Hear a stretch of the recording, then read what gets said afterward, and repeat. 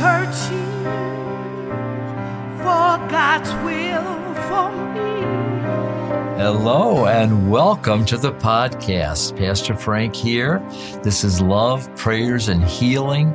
And I love that title. And when I prayed about the title for the podcast, it just seemed like it came as like, I want to love you. I want to pray for you. I want to see God heal you. So take advantage of that. We take prayer requests. My wife and I pray. We have some other people now are joining us in praying. And we want to see God meet your need. Amen? So wherever you are, you can send us a prayer request at frankjulian5@gmail.com. We are continuing our series on the 10 Commandments, and it's really exciting. We're in week number 9. It's the 9th commandment, thou shalt not bear false witness.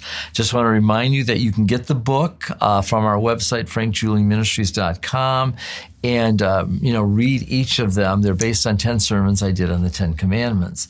And it really is worthwhile to go deeper even than I'm trying to take you on the podcast. Because what I really emphasize is that we've broken all 10 of them in the spirit of them.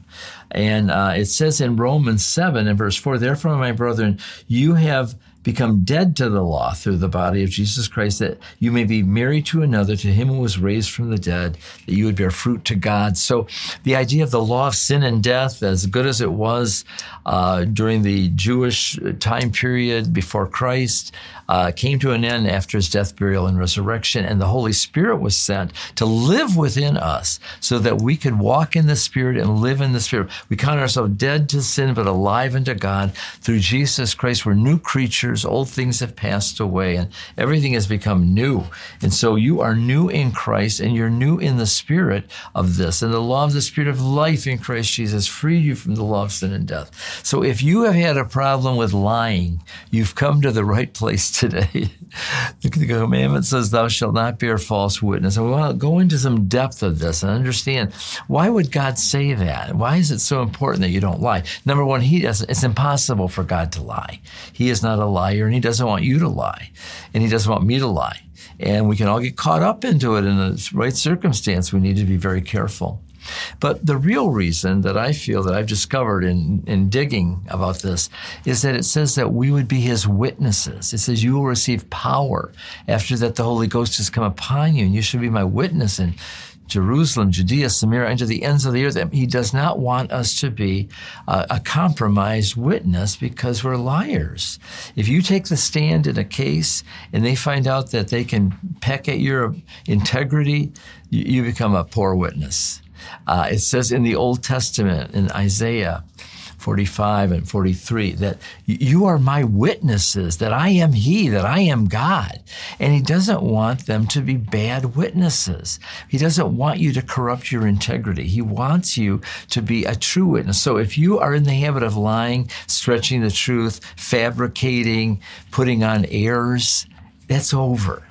As a Christian, you shouldn't be doing that. He says it in the book of Ephesians, quit lying to one another, and we're to speak truth one to another. Now, Jesus is the truth. And he says, whom the Son sets free is free indeed. You shall know the truth, and the truth will make you free. This truth is a high priority for your life, for you to walk in the Spirit and live in the Spirit. If you're walking in the truth. Now, I want to tell you something. We need to make this a high priority, every effort that we can, because if you don't believe what comes out of your mouth, how can someone else believe it? If you know you're lying, you compromise your own ability to respect yourself. But if you are a person of integrity, if you're a man or a woman after your own word, and whatever you say you'll do, you begin to believe that what you say you can have. And that's very scriptural, because he said, if you say to this mountain, be thou removed, be thou cast into the sea, doubt not in your heart, believe that those things which you say should come to pass, you'll have whatever you say. But if you know that you're a compromised witness and that you don't speak truth, that when you speak to that mountain, when you speak to your situation, and, it's going to be hard for you to believe yourself. And I know that's basic, but I know it's real. So I would encourage you that if you are in the habit of doing this, maybe it's something you learned as a child and carried on into your Christianity, this is time to repent. This is time to go before God, to say, I've broken this commandment and I want to be free. I want to live in the Spirit. I want to walk in the Spirit. Help me. I'm telling you, the Holy Spirit will come right there and He will inspire you and give you grace and help you to walk in the truth. Oh, I love it. I love it. It sets you free. It really does. And then you don't have to worry about you lied to somebody or what did you tell them? No, this is a special time. I want to pray for you. Heavenly Father, we come in the name of Jesus. We agree together on behalf of their life. Let this be a new beginning for them in this area of speaking truth instead of lies, and to walking in the truth and to know the truth, and the truth making them free. I ask you to work this by the power of your Holy Spirit. Cleanse them with the blood of Jesus. Transform them. Bring them into a new place, Father, with this. In Jesus' name, I pray. Do you understand what's going on inside of you as you've listened every week? I encourage you to go back and listen to some of the other commandments and see there's edges, there's places where we need to be cleansed, forgiven, because we've broken it, but we're free of it.